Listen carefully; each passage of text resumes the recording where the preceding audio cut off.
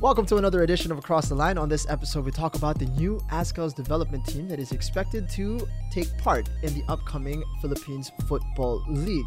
This an interesting dynamic with regards to players who are up and coming but are still participating in the UAAP and are ineligible to play in professional capacities. So there are a lot of dynamics at play here between the UAAP and the collegiate game and the professional league, and potentially the bridge, which is the Azkals development team. We break it all down on this episode, and we hope you come along for the ride. So if you enjoy this episode and you enjoy the football content that we provide here on Across the Line, don't forget to subscribe on YouTube, Spotify, and on Apple Podcasts. Enjoy this episode. Less than a week away from the start of the UAAP season, and indications are pointing towards the fact that there will be an Azkals development team playing in the Philippines Football League. So there's going to be an interesting dynamic being played between this under-22, under-23 side and the players that are playing in the UAAP but could be plying their trade on the professional stage already. Jingam Lang and Chris Greatwich. How are you, sir? Going to discuss a little bit about how this is going to play out now over the next year or so. That there's this new dynamic of this under-22, under-23 side that is going to be playing week in, week out now in the PFL. That is a new thing that has transpired since the SEA Games happened here in the country. I'm guessing it's off the back of that feel-good factor that tournament produced. I don't want to say it was a resounding success, because obviously they fell short of their goal of qualifying for the knockout round, and ultimately we wanted to win a medal, right? But I think there were definitely some signs of positivity to come out of that group of players, and then prospectively seeing a long-term plan and progression for that particular group. I said on the previous podcast that I think, with the distinct lack of teams available in this professional Philippine Football League, it makes sense to have a development squad that will be made up of guys from the UAP or guys from abroad looking to transition into the national team with a developmental focus, because certainly one of the things where we fell short in actually for the longest time, not just in recent years, is anything below the full national team. The youth teams, including the under-22s, 23s, have performed poorly. So to have that sort of pathway for some of these younger guys to progress through the system, they might not be quite ready to jump into the men's national team just yet, but still be under the watchful eye of the coaching staff on a regular basis, and then being able to play against professional players, to play against national team players in the domestic league, I think can only be a benefit to our Philippine youth system and also for ultimately the men's team moving forward. Now, it opens up an interesting new dynamic for players who kind of are in and around that area of the team, that are sort of maybe just on the cusp of qualifying for the under-22. A lot of these players who apply their trade in the UAP, they play until they're in their 20s. You know, they're some of them are knocking on the door at 25 and still out there and playing against college kids, you know? So now there's this opportunity where I don't have to maybe play out my entire 5 years here in the UAP. I could start looking over my shoulder and thinking, hey, maybe I'm good enough to play Azkals development team. Maybe I should start, thinking about getting into the professional league already. So maybe some of these players now will forgo their last year or so in the UAP. What do you think about that? Yeah, we've obviously seen the announcement, I think it was yesterday, that was made by Harvey Gayoso, who's going to forego his final year at Ateneo. I mean, he's had a very successful time there. I think he scored something like 50 goals in 60 games or something ridiculous like that. Yeah, is that his statistics? And while I would say it's great for him to have had such a successful collegiate career, and I don't know what his personal circumstances are or what his plans are professionally, whether he wants to be a professional footballer, whether he wants to go into a different avenue. But it seems like with this particular announcement, he's looking to now focus his attention on professional football. I'm also a little bit nervous about how this situation will play out, because it's not like it's an established team, and it's not like it's an established league. So I'm always very nervous of, let's say a player makes a bold decision like that to forego their final year at school. I don't know. Like I said, I haven't got the privilege of knowing his personal circumstances. I hope he still finishes off his schooling, because I think that's also important, because the last thing that you want is for someone to forego their academic pursuits to, go after their dream of becoming a professional footballer. It falls flat, and then there's no fallback. So I'd always encourage those kids to continue with their academic career. I think that's really, really important. But I think from a professional footballer perspective, it makes total sense. If anything, it's probably too late. He probably should have been making that decision 3 or 4 years ago, because he, even as a young kid, was more than capable of stepping into professional football. What's he now, 22, 23? He's 22. 22. So, when you compare him to, let's say, for example, Kenshiro Daniels, who came over here as a 17-year-old, 18-year-old, and was already playing men's football, and you saw how his trajectory went from being this raw, skinny, fresh out of high school, pimply kid to, becoming a fully fledged member of the national team. That's the sort of the progression that he had in a relatively short period of time. And it was only accelerated because he was playing in a men's league. He was training with myself, with Masao Amura, with Alfred Asai, from a relatively young age. And I think it's great for Harvey, because he's managed to really create this incredible success for himself at the collegiate level. But from a professional standpoint, probably should have looked to make that jump a little bit earlier. But whether he felt it was the right time, whether there was the pathway or the outlet for him, he might have seen it in a different way. He might have seen it, well, look at the league at the moment, it's unstable. Right. Where would I go and play? Would I go and play at Ceres? But realistically, would he play? If he's going to go to another club outside of Ceres, is it going to be financially viable? Again, these are the sorts of conversations that I'm sure he's having with his advisors. Alvin Ocampo obviously is his uncle, although he didn't play for him. That I find a bit strange. So we would love to get Harvey on the show. Maybe we can sort of delve into that in a bit more depth. But for me, I always think it's important that the kids get their academics in order, because I think the fallback option of having a degree is huge. And what are you going to do after football? So I think if there is an avenue to do that, then that's great. If this development team is able to balance the academic portion of kids still maybe playing in UAAP, still pursuing their degree, and also being able to play as an amateur in the development squad, I think that would be the best solution for everybody, because they don't have to forego playing for their school. They don't have to forego their academic pursuits, but also get the benefit from a potential professional career of playing with against the likes of Stefan Schrock, against the likes of Robert Lopez Mendy. If you're a defender, you want to get bullied by someone like him and get the experience of what it's like to play against a top class striker. So the ins and outs and the intricacies of this process hasn't been announced, and I guess these are the sorts of things that the club would have to work out. But my hope is that a player, let's say, for example, who's in the UAP does not have to choose one or the other. And again, Harvey hasn't announced that he's going to be playing on this development squad. Maybe he's got other opportunities lined up. I don't know. But what I hope is that the league, UAP, and everyone involved in this process don't make kids choose between, is it an academic pursuit or is it a professional football pursuit? Because I think in having a development squad like this, there should be an opportunity for you to balance the two. There's an interesting thing that's going on at the moment, right? You talked about them not having to choose, which was the case not so long ago, maybe like 5 years ago. You didn't have to choose. You could, when they were in the UFL, you mean? Yeah, in the UFL, right? You can play, for example, let's choose Nano Amita. Arnel Amita played for FEU, played for Manila Jeepney, and then went back to FEU, no problems whatsoever, because UFL was a semi-pro league, right? You fast forward 2-3 years later, and the PFL is around. You can no longer, as a UAAP player, play in the PFL and come back to play for FEU. That is no longer allowed. You could still study though. That's fine.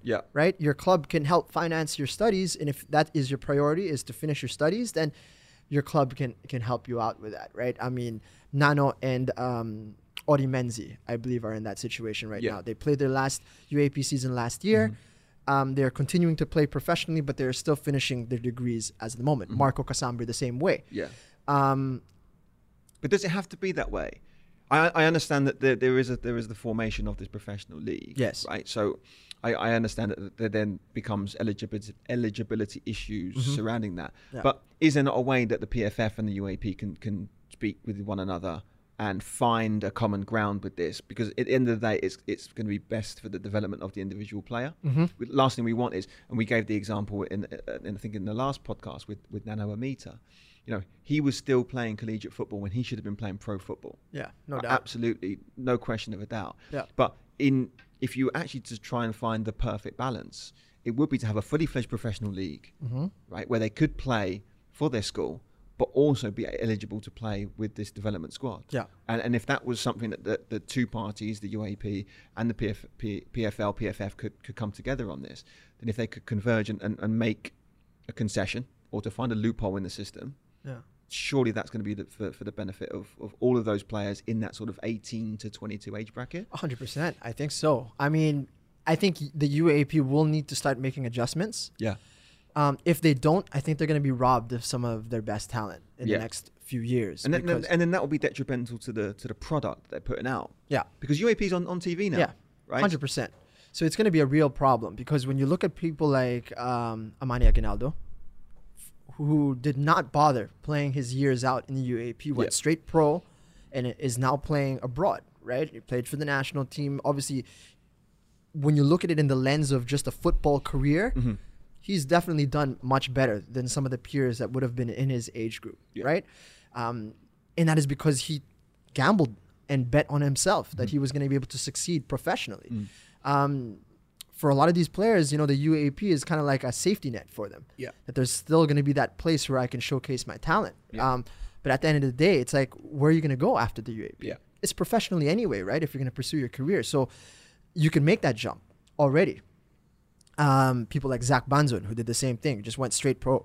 But the thing is, that's going to become more regular, I think, down the road, especially if the league normalizes and becomes more of a regular fixture and isn't like, oh, is there going to be a league next year or maybe not? I don't know. But if it's going to be, you know, a bang, it's going to be like bang on every year for sure. There's going to be a league. I think some of the younger players are going to think, what am I doing? What am I doing playing the UAP? Yeah. I mean, if it's really the degree that is keeping me in the UAP, then forget it. Don't play UAP anymore. Ask your club if they can finance your schooling. Yeah. Which I'm sure they'd be happy to do. You know what I mean? As long as you're there for training sessions and for games and you know, you're committed to the squad, then they can do that. They can finance that for you. And I'm sure clubs would be more than happy to do that if you're not going to be halving your time with training with FEU or NU or whatever other university there is, right?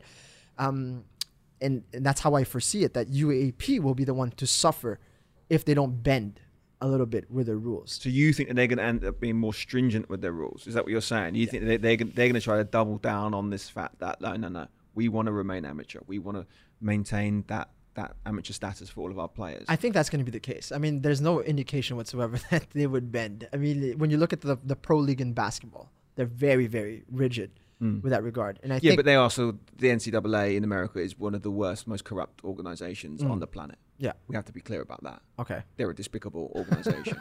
Yeah. You know, they've been ripping off their kids for decades. They you know, when you look at the profile of NCAA, the fact that we even know about it is a testament to the profile that they have as a league over there in the United States. And there are players out there, household names that we know even before they enter the NBA draft. They're already household names, right? They don't make any money. They don't make any money, which is outrageous because the league makes so much. The school makes so much. Yeah. The conferences make so much money. The UAP makes so much money. I mean, you could cross the ball over and there's an ad for that. You know what I mean? You rebound the ball, there's an ad for that. Jesus, everything you do, there's money. Cha-ching, cha-ching, cha-ching. So, I mean, it begs there's an argument to be made that these players deserve a little bit of that money. I mean, they're bringing the eyeballs to the to the telly. You know what I mean? Yeah. They're bringing the eyeballs in the stadium. Kiefer Ravenna, these individuals, you know what I mean? They deserve a little bit, and they're having to find loopholes in order to make their money, right? Endorsement deals that, I don't know, who's getting paid? Is it the mother? Is it, the brother? Whatever. It's like you have to find loopholes because technically you're not allowed to make money from playing basketball where other people are exploiting your image, your skills. They're making money off of you. Why can't you make money off of yourself? That's weird. Are you also looking at it from a perspective of if this happens for football? So let's say the PFF and the UAP football individuals who are involved. Yeah. Then say, okay, look, we'll make a concession here. Do you feel as though what UAP might be worried about is that going to open the floodgates for basketball? Yeah. Do you know what I mean? Yeah. Because if you have one concession for one sport, are you going to have to make them for all other sports as well? Yeah. That's going to be the thing, and that's why I trust that they're going to take a hard stance on it. It's either you choose this or that. Yeah. And I think that's the point where some of these young kids are going to need good guidance. They're going to need managers and agents to look at them and tell them that, listen, you're already too good for this level, right? You're only hampering your development by staying 2-3 more years at this UAAP level, because when you look at it objectively, some of these guys don't belong there anymore. Harvey shouldn't have been playing there last year. To be honest with you, he could have played at 15, 16. Yeah. In the UFL.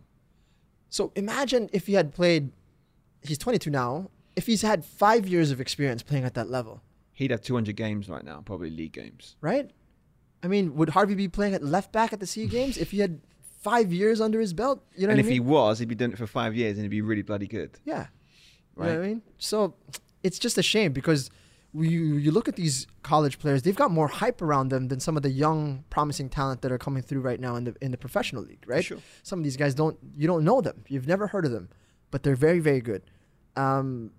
They've got less of a profile than JB Borlonga and all these kids that you feel as if they should be playing in the professional league already. And then a lot of these guys, they jump in and then they fall flat. And you see that they're not even close. They're not even close to that level yet. Yeah. You know what I mean? And we know this a little bit more because over the last few years, when you look at the sides like JPV, Green Archers, man, the learning curve is so steep that they're forced to get on that level immediately. It's nice to see actually that after a few games, after getting smashed a couple times, they make that adjustment so quickly. Yeah. And then the Nathan Alquiroses, the Matthew Nereses, who are not a lot of hype behind them. They're proper players. Yeah. Proper players now. So I would personally be a huge advocate for getting people involved in the professional game much, much earlier. Yeah. What I hope with that then is that the clubs have a duty of care to the kid. So the last thing you want is, let's say, for example, you sign Harvey Goes at 16. Yeah. Right. So he foregoes his eligibility to play in college. He gets injured, breaks his leg. Yeah. Right. You promised me that you're going to pay for my degree when I. Well, yeah, sorry, but you got injured, so yeah, we're not going to cover that. We're already paying for your medical fees. We're already paying for this. We're already paying for that, and that's always going to be, I feel, especially with the Filipino community, the sort of the security blanket of having a degree at the end of it is going to supersede having a pro contract where you could earn money straight away for a lot of these parents. And I can't argue against that too much, just because of the uneven footing of the league and currently where it stands. Even with the development squad, I don't know how official that is yet. I see them posting for tryouts. They've announced that they were going to be in the league, but again, is it going to be for 1 year, 2 years, 3 years? We don't know. So that's always the trade-off. That's why, for me, in an ideal scenario, you could have either the club, guarantee that they will cover their academic pursuits. Yeah. Exactly what you said. It means that they're not having to go spend mornings off, afternoons off from training. They're not going to skip any games because they're going to be with you all the time. Yeah. And they can plan their academic schedule around your training times. That shouldn't be a problem. So that is the best of both worlds. The best of both worlds on the flip side would be if the school and the governing bodies at UAP or whatever sporting governing association, there is, they can come up with an agreement where the players can play for the national team as a development squad without the fear of foregoing their academic eligibility. Is that going to happen? I don't know. I don't know. And while from a development standpoint, as a footballer, it makes total sense to get these kids in and playing professional football as young as possible. And if they're ready, then go for it. But is the monetary benefits there at the moment? Unless you're at Ceres, probably not. So that's one thing you have to consider. And then what if a player does get injured? What if a player loses form and then the club decides, actually, that gamble we made on you isn't going to pay off. We don't see it paying off. Sorry, we're going to kick you to the curb. And then where does it leave that individual? You know, it's not in Europe where you've got, you know, 4 divisions. If you're at a Premier League club and you get released, you can drop down a level, you can go to play semi-pro, earn good money and then work. It's not like that here. You know, it's not like that here. It's not like if you're in the US where you're going to go to a top university, probably get a really, really good degree. And even if you don't make it, okay, I've come out of a school with a top level degree. It's just not like that here. So I'd always be, while I get what you're saying with the fact that, look, from a developmental standpoint, you look at the Armani Aguinaldos of this world, is he the exception or is he the rule? At the moment, I would say he's the exception. There's plenty of other players who probably dabbled with professional football, you know, gone in and played for a club, hasn't worked out. Now they're trying to find their feet in the workplace. So I don't know. I really struggle with that, and I don't have the answer because it's completely uncharted territory right now. But I'll be interested to see how this whole thing pans out, because ideally I would love to see them come up with a way and a solution where people don't have to forego their academics. Because I think that's really, really important, especially in the culture that we're in. I think that's what makes this ASCAL's development team so much more important, right? Because it's kind of that middle ground, right? Where you, like you said, I'm not fully fledged professional. I'm in this development team. I don't know what, you know, what the payment situation is if you're part of the development team, or what kind of compensation you're receiving, but that seems like a nice loophole, right? That I am playing in a professional league, but with an amateur setup. Therefore, I can now go back and still finish my degree and play for my university. That would be the best case scenario. But how many players are good enough to play for that development team, right? As opposed to opening the doors up and allowing, you know, Mendiola to take in. Maybe there should be an allotment for, you know, each team gets an opportunity to pick up 2-3 developmental players, right? Then that way you can spread it out a little bit more, right? That'll be, you know, you're not just restricted to the stars, so to speak, of that level. Then there will be individuals who might surprise you. I think even in the Premier League now, you have to have an allocation of homegrown players. So that there is a mandate that you have to have an allocation of homegrown players. I forget what the exact number is in the squad, because then they start to get a little bit creative with who's homegrown and who's not. But I think that would be another real benefit to these guys. You know, if you said, rather than having them having to forego their academics and eligibility status, can you come up with a solution whereby, no, you actually have to have some of these guys on your roster? Because Ceres would never have a problem, right? They already have the attachment with the university. So it'd just be a case of putting those guys on the roster. And it ties in with some other stuff that we said before. Then we could maybe have an affiliation with these clubs and then the schools, whereby people can have that trade-off of, right, well, we can provide the academic benefits, we can provide the footballing provision. And then it ties into the other thing which we said before, which is creating this cultural benefit for, right, well, we've got Ateneans in our club. They're now playing in the first team. Maybe the school will come out and support us. Maybe the school will have a little bit more of an affinity to Mendiola, for example. Oh, so Mendiola's San Beda, right? So that's a bad example. I wouldn't say Green Archers either because they have the school. But Kai, let's say Kai have an affiliation with Ateneo. Maybe they would then come out to Kai games to go and watch Harvey, to go and watch Nino Herrera. Do you know what I mean? And if Nino Herrera breaks his leg, can't play football anymore, at least then he would have the backup to pursue his academic career at Ateneo. You know, so these are the sorts of things that I sort of, on a bigger picture, on a larger scale, I'd really hope to see that kind of pathway, because not everyone's going to be a professional footballer. but to offer these kids these opportunities and these avenues to pursue if they get injured, if they don't make the grade, if they don't want to play football anymore. Yeah. But at least then there's that duty of care from the club, and then there's scope for them to develop themselves within the academic system, so they don't lose out. Yeah. Don't lose out, because that's always the nervousness that I have whenever these types of agreements are made. Yeah. Is a kid going to go pro when he thinks it's going to be for the benefit of them long term, and then it doesn't work out? Where does it leave them? Right. That's definitely something that needs to be considered in all of this. Yeah. Right. Yeah. It's an interesting situation that we have going on at the moment. It's almost as if you have to be willing to throw out all the context of what we're in right now. It's like you have to go back to first principle thinking. Like, what is the best way that we can create these footballers, or to create the best possible culture to develop the best footballers whilst not sidelining those that fall through the cracks. Yeah. Right. And if you're going to get stuck thinking about, okay, this is what the landscape is, so let's try to manipulate the landscape so that we can, figure out how to do this. It's almost like it's going to be more difficult than just scrapping everything and start from scratch, right? It seems like that would be the better approach, right? And if somebody could provide that system, smarter individuals than us, to just like, look at this seems like the best way to do it. Everybody benefits. Can we approve this or not? Or at least put it out there publicly so that people can have an opportunity to chastise individuals who are against, the mold that we're hoping for. That would be the ideal scenario. Yeah, I think. But yeah, there's going to be a lot of like looking through the system and finding what is the best way that we can come out of this, where we don't sacrifice the likes of Harvey.